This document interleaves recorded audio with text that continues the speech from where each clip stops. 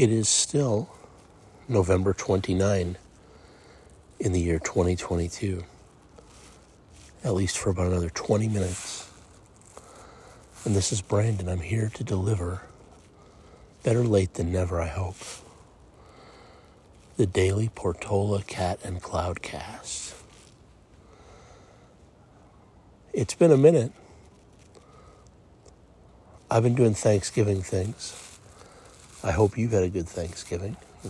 Nice weekend, little holiday.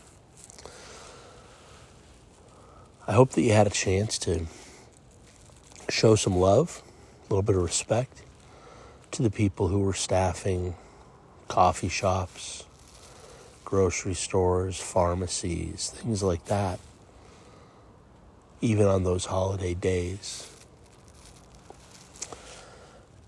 I think about that. I was actually in one of our grocery stores here in town, and somebody was asking the cashier if he had a good holiday. And he just looked at him and he said, "Yeah, I worked." And so, it's a lot sometimes. I've been there, and I think a lot of you have been there. Some of you are there now. So if you're one of the people that's there now, we appreciate you. We're grateful when you're providing those services at times when everyone else is kicking back or traveling or doing whatnot.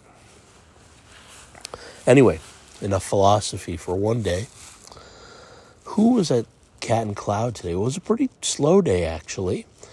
Still seems like things are sort of ramping back up after the holiday.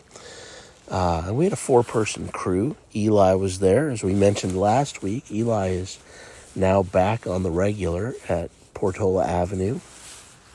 So he was there. So was Leah. So was Claire. And in as a visitor, not one of our regulars there, was Bella. So it was a nice crew. Had a lovely day. If you haven't noticed, Eli's musical choices are pretty different than Alyssa's, so you're going to want to check that out next time you're in. It does change that vibe in the cafe a little bit. So anyway, I'm going to sign off before it's actually Wednesday, and I hope you have a good one. Bye for now.